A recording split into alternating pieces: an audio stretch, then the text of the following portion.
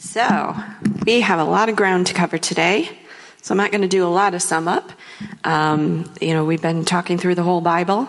Last week we talked about, and how everything connects. Last week we talked about the Gospels, and so now we are up to the book of Acts, and we are going to go all the way through the rest of the Bible today and finish it up. So, Acts on through. I am going to dwell on Acts a little bit more because Acts is more of a history book, so it tells us a lot about the early church, and so it kind of sets a lot of foundation. So we'll dwell there a little bit more, and then we'll just kind of touch lightly on each of the books, so you can kind of get a little more context into each book. So the book of Acts, oops, I hit the wrong button. Sorry. Acts was written by Luke, same Luke that wrote the Gospel of Luke. And so it's like a companion piece to Luke's Gospel. It just picks right up where Luke left off in his Gospel. And so the whole book of Acts is pretty much outlined in Acts 1:8. But you will receive power when the Holy Spirit comes on you, and you will be my witnesses in Jerusalem and in all Judea and Samaria and to the ends of the earth. And so that's pretty much what the books of Acts is all about. The Holy Spirit coming on the early believers, the disciples, and then them taking it through the rest of the region. So the book of Acts is also, it's short for the Acts of the Apostles, so just talking about what they're doing. Apostles means sent one. So just simply, it's sent one. So after Jesus was taken up into heaven, the disciples went to Jerusalem to wait for the gift of the Holy Spirit that Jesus had promised them. Jesus could only be in one place at one time, but he knew that if he left, that the Holy Spirit could come and dwell in the believers, and then he could be everywhere. His power could be everywhere instead of just in one place. So on the Jewish holiday of Pentecost means 50th because it was 50 days after Passover. The believers were gathered together, and in Acts 2:2-4, it tells us, suddenly a sound like the blowing of a violent wind came from heaven and filled the whole house where they were sitting. They saw what seemed to be tongues of fire that separated and came to rest on each of them. All of them were filled with the Holy Spirit and began to speak in other tongues as the Spirit enabled them. All right. Verse 5 says that after this, that there were Jews from every nation under heaven staying in Jerusalem. And so when they heard the believers speaking in other tongues, speaking in their own languages, they were amazed. And Peter stood up and he shared the good news about Jesus. In Acts 2:37-39, when the people heard this, they were cut to the heart and said to Peter and the other apostles, "Brothers, what shall we do?"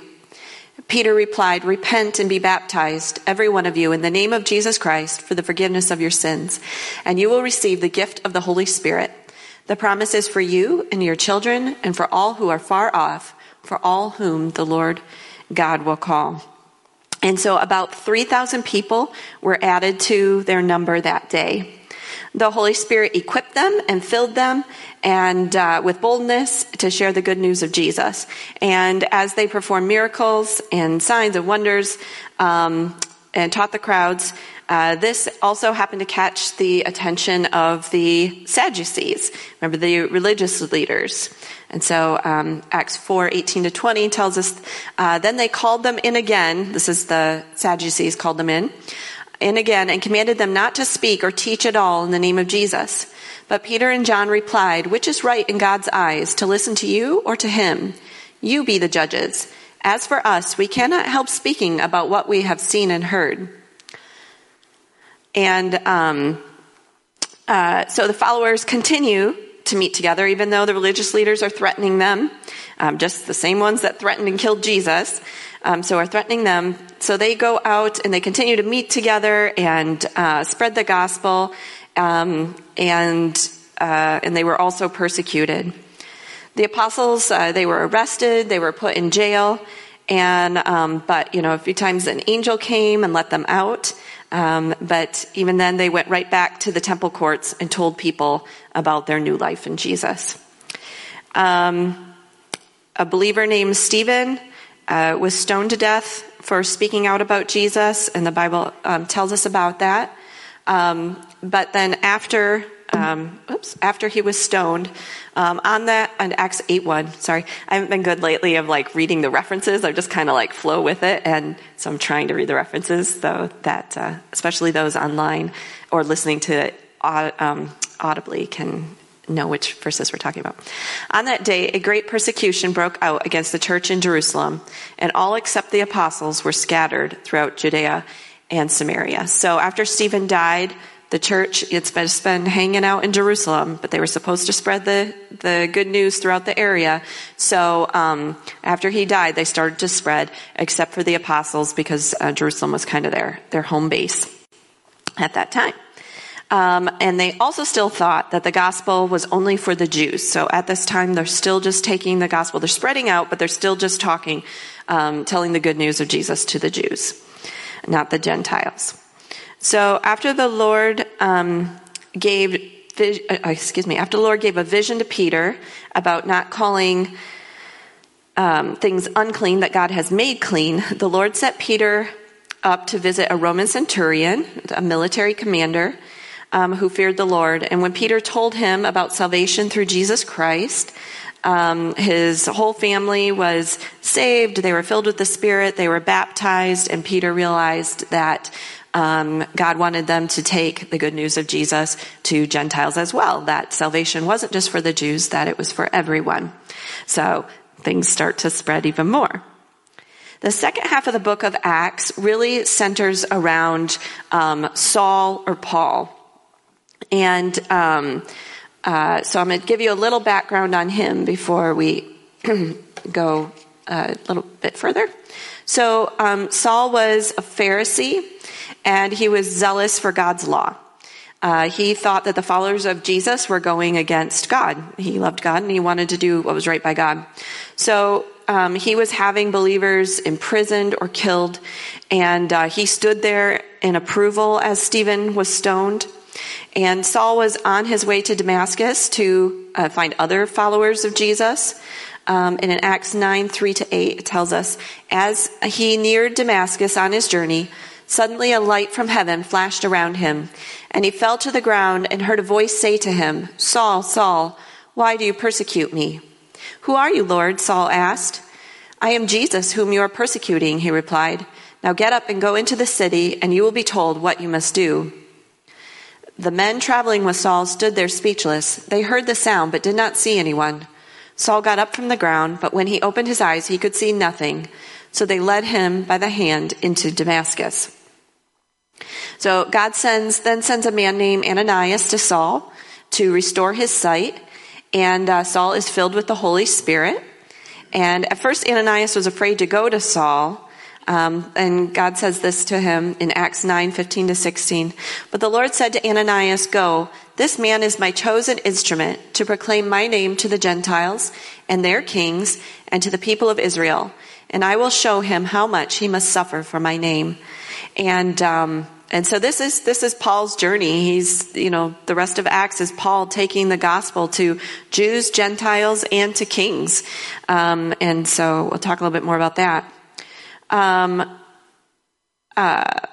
once Paul began to preach in the synagogues that Jesus is the Son of God, and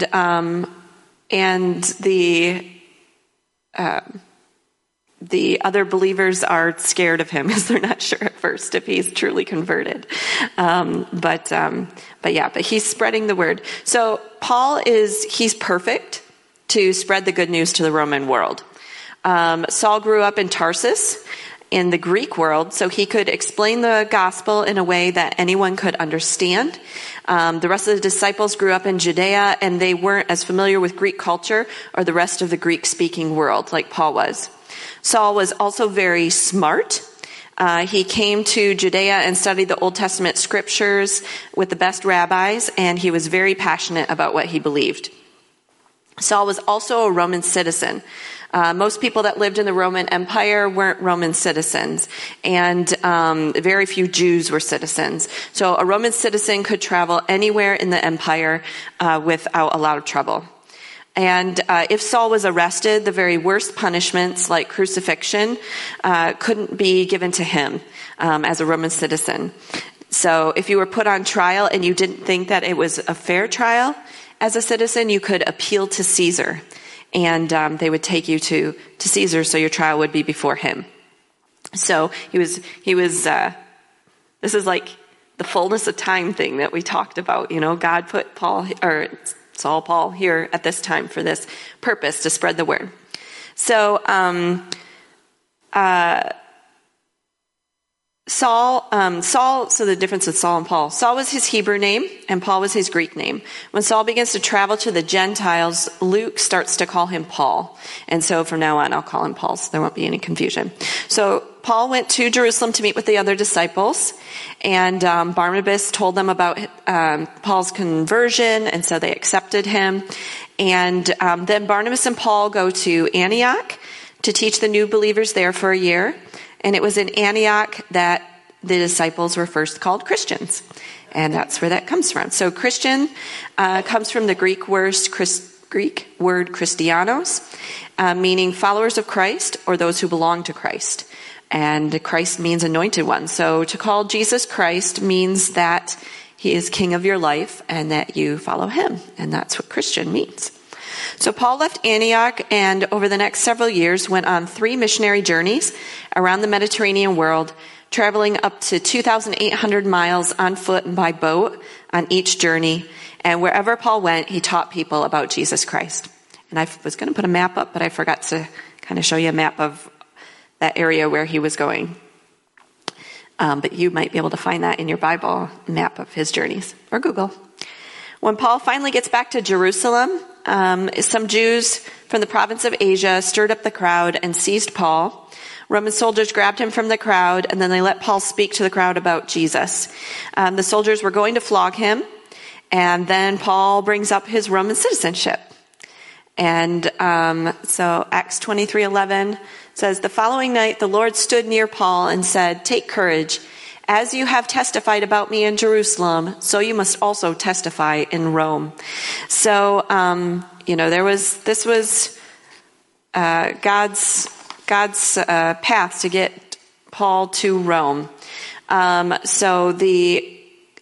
had said, that he was a Roman citizen. So they were wondering what to do with him. And so there was a plot to kill Paul. And so after that was revealed, the commander sends Paul to Governor Felix in Caesarea for a trial. So now Paul gets to tell Governor Felix about Jesus. Felix doesn't know what to do with Paul, so he leaves him locked up for about 2 years until a new governor takes his place, Governor Festus. And over this time, whenever Paul is in prison, he's not just sitting there doing nothing. He's writing letters to the churches and encouraging them and teaching them. And sometimes being locked up, it wasn't, he was in a rented house locked up. He wasn't, it wasn't that he was always in a dark dungeon somewhere. And so Paul then tells Festus about Jesus. And when Festus wants to send him back to Jerusalem, Paul knows that the Jews there will kill him. So Paul says, "I appeal to Caesar." So while Paul waits to go to Rome to see Caesar, King Agrippa goes to meet with Governor Festus, and Paul gets to tell him about Jesus. So Paul was spreading the good news to kings, just like Jesus said he would. Festus sends Paul to Caesar, and while Paul waited years to see Caesar, he lived in his own rented house and continually taught about Jesus in Rome.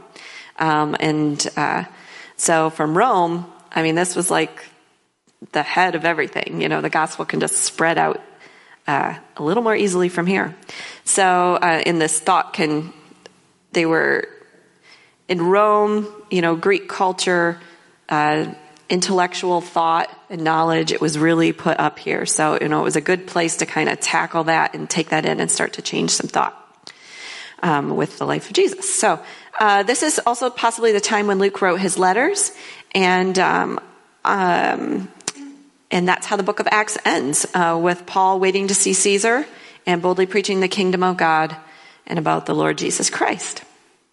So these next books of the Bible that we're going to be going over are called the epistles. I know I'm moving fast today, but we got a lot of ground to cover. So the rest of the New Testament, except for Revelation, is called the epistles. And epistles is the Greek word for letter. The first 13 letters were written by Paul, and they're called the Pauline epistles. And so Paul wrote Romans through Philemon, right here. And the letters were not written in the order that we have them here. They're arranged longest to shortest, like the prophetic books were. So this isn't necessarily the order. Paul's 13 letters were written over about a span of 15 years. And Paul's letters were the first writings that explained what it meant to be a Christian.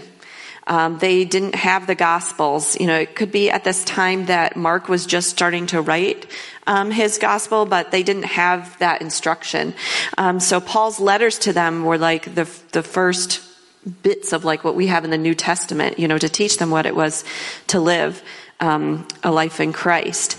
And after Paul left their towns on their journeys and stuff, you know, he'd write back to give them instruction or correction. So a few things that we need to remember about the letters.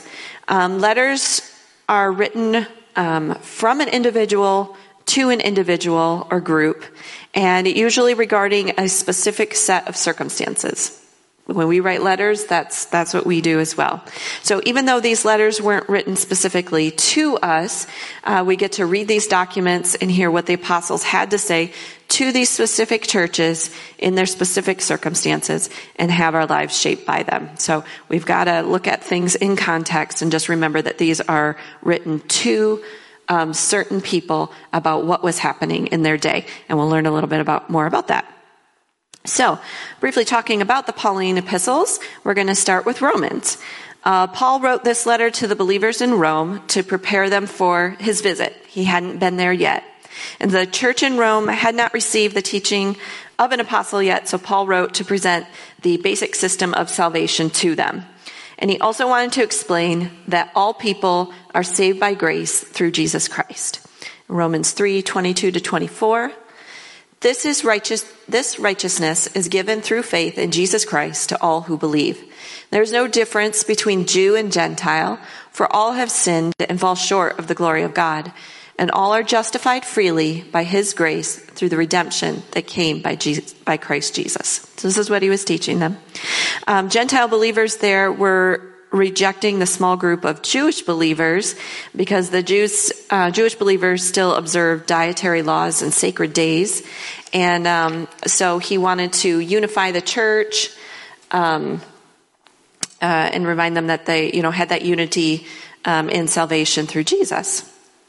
And so Romans is the most complete summary of what Christians believe in the whole Bible. So if anyone wants to know what Christians believe, Romans is a good place to start. It's got a lot packed in there. The next books are 1st and 2nd Corinthians, and they were written to the church in Corinth. And Corinth was a thriving city of commerce.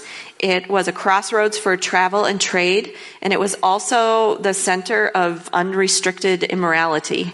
There were at least 12 temples there, one of them dedicated to the Greek goddess of love, Aphrodite. And the worship of Aphrodite brought with it prostitution in the name of religion. So Corinth was known for its sexual immorality all throughout the Roman world. So this is the setting for the church in Corinth. And they were having problems. Immorality was seeping into the church. And and people are converted to Christianity and they're having to leave those old ways behind. So Paul wrote to address these issues of immorality and disunity. And he calls them to repentance. And he also answered some questions that they had regarding marriage, meat offered to idols, spiritual gifts, and resurrection. And this is where we get the love chapter and teachings about the spiritual gifts. And 1 Corinthians 13:4-7, love is patient, love is kind. It does not envy. It does not boast. It is not proud.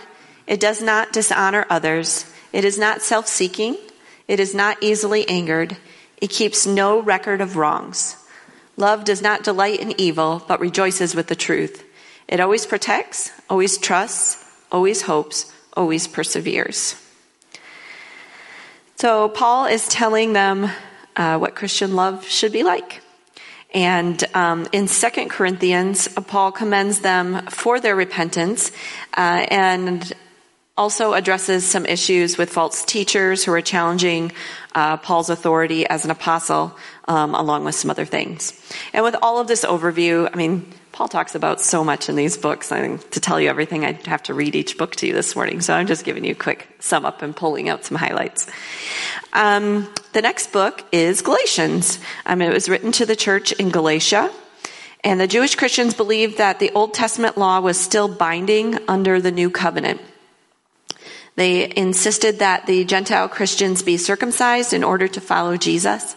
So Paul reminds them that they are now free from the law, that Jesus fulfilled the law, and salvation is only found in Christ. And you join Christ by faith and follow him in the Spirit. Galatians 5:6, For in Christ Jesus, neither circumcision nor uncircumcision has any value.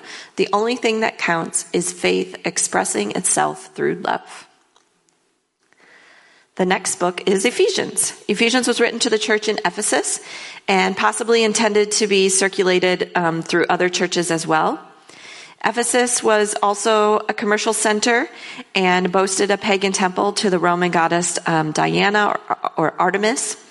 Paul made Ephesus a center for teaching for about 3 years. Paul's letter isn't a letter of correction, but a letter to encourage growth and to remind them of the blessings in Christ and to live according to who they are in Christ, to put off the old self and the former ways of life. Ephesians 5:1-2. Follow God's example, therefore, as dearly loved children, and walk in the way of love, just as Christ loved us and gave himself up for us as a fragrant offering and sacrifice to God. The next book is Philippians. Philippians was written to the church in Philippi while Paul was in prison. And while Paul was in prison in Rome, he had to pay for his own rented house. So the church in Philippi sent him a gift to help provide for him.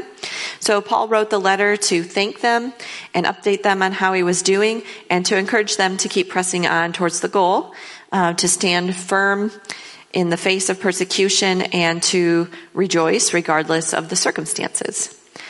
Philippians 4:4-7. Rejoice in the Lord always. I will say it again, rejoice.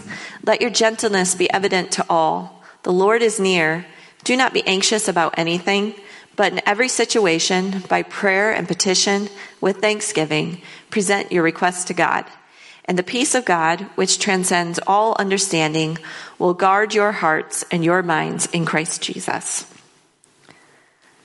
The next book is Colossians. Paul also wrote a letter to the church in Colossae while he was in prison.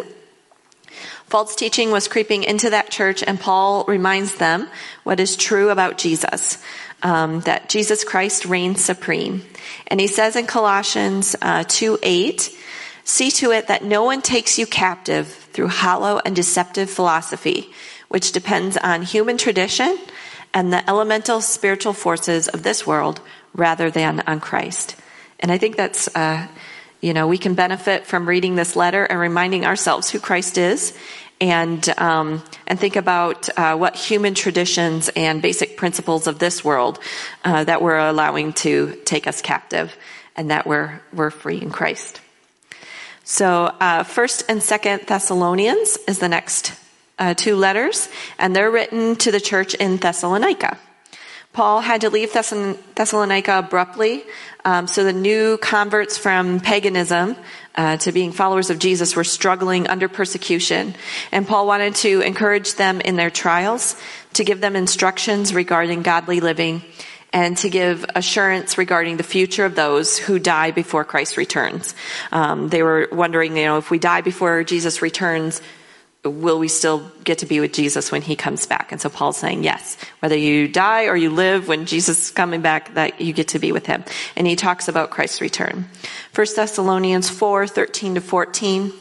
Brothers and sisters, we do not want you to be uninformed about those who sleep in death, so that you do not grieve like the rest of mankind who have no hope.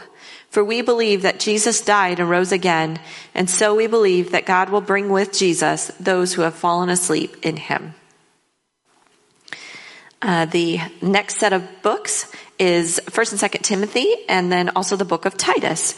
So in these books, Paul is writing to specific people, not specifically to a group of people in a church. So Timothy is leading the young church in Ephesus, and Titus is doing the same in Crete. Paul writes to give them advice on how to be good leaders and how to handle problems and to choose elders to help, how to be steadfast and cultivate good character. And in Titus, Paul says this in Titus 2:11-14.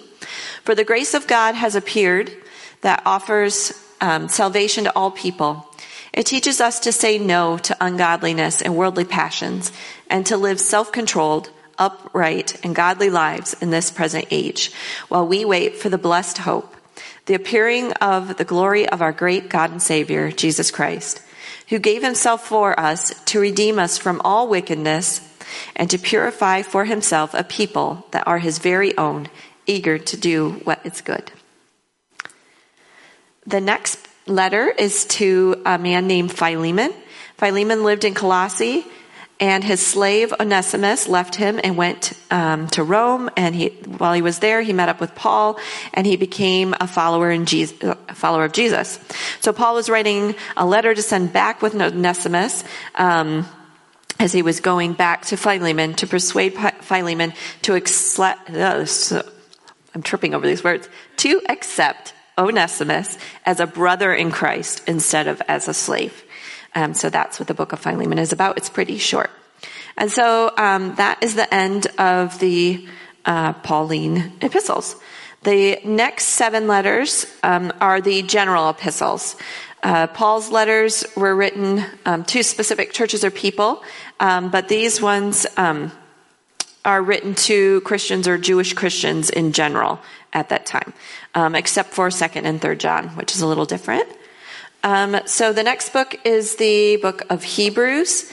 We don't know who wrote Hebrews, but the early church leaders knew that the teaching was good and it fit with the teaching of the other epistles, and it was agreed that it was inspired writing and belonged in the canon of the New Testament. This letter was written for Jews that became followers of Jesus, which is why it's called Hebrews. And these Jews were tempted to revert back to Judaism because of persecution and things. I didn't know if it would just be easier to forget about this Jesus part and go back to being Jews. But the author tells them that Jesus fulfilled the law and that there's no turning back to the old ways of righteousness. It talks about Jesus being far greater and superior than the temple high priest, that Jesus is their high priest that made a sacrifice for sins that is good forever. One sacrifice for all God's people for all time. Now, Hebrews 10:10, and by that will we have been made holy through the sacrifice of the body of Jesus Christ once and for all. The next book or letter is James. The author of this letter is James, and it's James, the brother of Jesus, and he was the leader of the early church council in Jerusalem. James gives very direct advice on how to live our lives as followers of Christ, encouraging us to control our tongues and be doers of the word and not hearers only. James 1:26-27. Those who consider themselves religious and yet do not keep a tight rein on their tongues deceive themselves, and their religion is worthless. Religion that God our Father accepts as pure and faultless is this: to look after orphans and widows in their distress and to keep oneself from being polluted by the world. So James is kind of like the Proverbs of the New Testament. It's full of wisdom nuggets for living our life in Christ. So it's just kind of a compact thing. It's one of my favorite books in the New Testament. 1st and 2nd Peter are the next two letters. They're written by the Apostle Peter. And he wanted to encourage the early Christians who were suffering because of their faith. 1 Peter 4:12-14. Dear friends, do not be surprised at the fiery ordeal that has come on you to test you, as though something strange were happening to you. But rejoice inasmuch as you participate in the sufferings of Christ, so that you may be overjoyed when his glory is revealed. If you are insulted because of the name of Christ, you are blessed, for the Spirit of glory and of God rests on you. So Jesus said that we would suffer, but we can have peace in our suffering. And in 2 Peter, Peter encourages them to be faithful in Jesus and to grow in Christian character, even when faced with false teachers. 1st, 2nd, and 3rd John, these are written by the Apostle John, who wrote the Gospel of John and also the book of Revelation. 1st John addresses false teaching that claimed that God would not become flesh because the flesh was bad. So he addressed that Jesus really did become flesh. And he also wrote to give the readers an assurance in salvation. 1 John 4:13-16. This is how we know that we live in him and he in us. He has given us of his Spirit, and we have seen and testify that the Father has sent his Son to be the Savior of the world. If anyone acknowledges that Jesus is the Son of God, God lives in them and they in God. And so we know and rely on the love God has for us. God is love. Whoever lives in love lives in God, and God in them. So 2nd and 3rd John talks about discernment and hospitality. John was telling them not to welcome people into their homes that were spreading heresy or false teaching, but to be discerning about that. The last of the epistle letters is Jude, and it's written by Jude, the brother of Jesus. He writes to expose false teaching that was being spread, that being saved by grace gave them a license to sin, since their sin wouldn't be held against them. So Jude encourages the believers to remain true to their faith in Jesus Christ. Jude 23:20. But you, dear friends, by building yourselves up in your most holy faith and praying in the Holy Spirit. I did not write the rest of what I intended to put on there. So Jude tells you good things. I don't have the rest of the verse written down, and I may have written the wrong one down. But he encourages them to build each other up in their most holy faith, which is probably why I chose that verse. So as you can see, like the theme through all of these, the early church, they were under persecution. They were living in a very immoral world. And even amongst that, this seed of a church still grew. So I just want to encourage you in that, like, as we look at our world around us and we feel like we're falling into like this moral decay, that this new, teaching and life of Jesus, this little seed of the gospel was able to grow and come, out through this great immoral time. And so, have heart. And now we come to the book of Revelation. And, so I'm going to give you an overview of that. There's so much detail you can dive into, and there's tricky bits in Revelation. And, I did a lot of reading on it, and I kind of clicked with me, and I wanted to go in deeper, but that's going to have to be a teaching for another day. So I'm just going to really try to give you an overview, of it without going, too deep. But, so Revelation is a different type of writing. It's apocalyptic writing, and apocalypse comes from the Greek word apocalypsis, which means revelation, disclosure, or unveiling. So we think of the end of the world when we say apocalypse because of the book of Revelation, but it means revelation. So apocalyptic writing reveals what is going to happen in the future, particularly with the end of history. And this type of writing also shows up in some of the prophetic books like Daniel. This type of literature was common in John's day, like a few hundred years before Jesus and about 100 years after Jesus. It was kind of a common way of writing. And what apocalyptic literature intends to do is to help us see that the world may be falling apart, but God is still on the throne. So when you read through Revelation, don't get tied up in what the symbols look like. We are to look at the meaning of the symbols. With Revelation, you need to step back and look at the big picture to really understand it. Because if you focus on just one detail, you miss the whole big picture and the whole message of the book. So it's kind of like that seeing the forest for the trees, type of thing. So if you just focus on one thing, one pixelated thing, which really honestly is the whole Bible. And if you focus on just one thing and not the whole message in each book and in the Bible and what is being said, you can kind of miss what is being said there. So John wrote the book of Revelation, and the first verse says, Revelation 1:1, the revelation from Jesus Christ, which God gave him to show his servants what must soon take place. He made it known by sending his angel to his servant John. So this is the revelation from Jesus. This book is meant to be an unveiling of who Jesus is. It pulls back the curtain and shows us where the real battle lies, and then calls us to be faithful to God in difficult circumstances. When the book of Revelation was written to the church, they were under heavy persecution. Christians were being burned at the stake. They were being eaten by wild animals or by dogs. They were killed and burned and killed in many unthinkable ways. And so it was a time of great tribulation for them.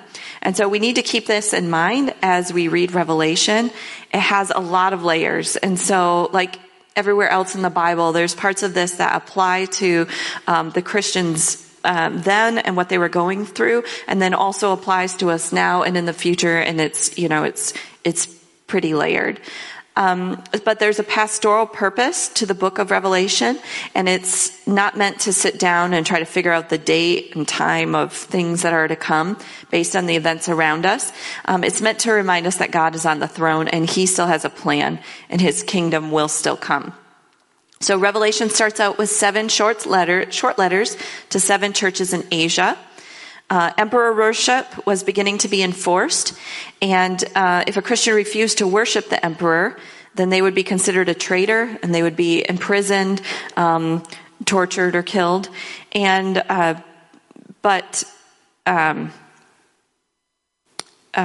sorry, lost my place. So there was a temptation to compromise, to avoid that persecution. So Jesus is speaking to the churches in the vision given to John to persevere and be steadfast even to death. And the book of Revelation is a warning and an encouragement. It's a warning that we have an enemy who is always trying to hurt us, and that things will get worse before they get better. But it's encouragement because the final battle has already been won. In Christ, our future is safe with God, and we have nothing to fear. Amen. Revelation ends with Jesus coming and evil being destroyed, and a new heaven and a new earth, and we, as the bride of Christ, living with him. There will be no sickness and tears, disease, or death, and all things are made new. There's a garden city with a tree of life. And so now we've come back full circle, like the Garden of Eden with the tree of life there. And it's life forever with Jesus. Everything is restored new. Again, Revelations 22:20-21. He who testifies to these things says, yes, I am coming soon. Amen. Come, Lord Jesus. The grace of the Lord Jesus be with God's people. Amen. And we did it. We made it through. We made it through the Bible, the overview of the entire Bible, all of it. So God's awesome plan that we get to be a part of. The story of God and what he's done for us, his love poured out on us. And because of Jesus, we're now children of this awesome living God, and we have the Holy Spirit living in us, empowering us. And I really, really encourage you to take time to dig into the Word, verse by verse, and get a commentary and, just kind of to get that context, asking Holy Spirit to reveal to you, reveal the Word to you, working through it with a friend. We have some tools that we can help you go deeper into God's Word if you're interested in doing that.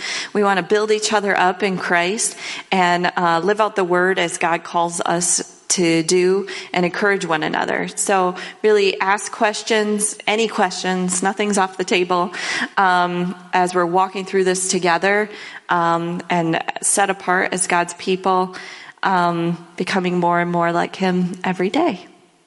Amen. Let's pray.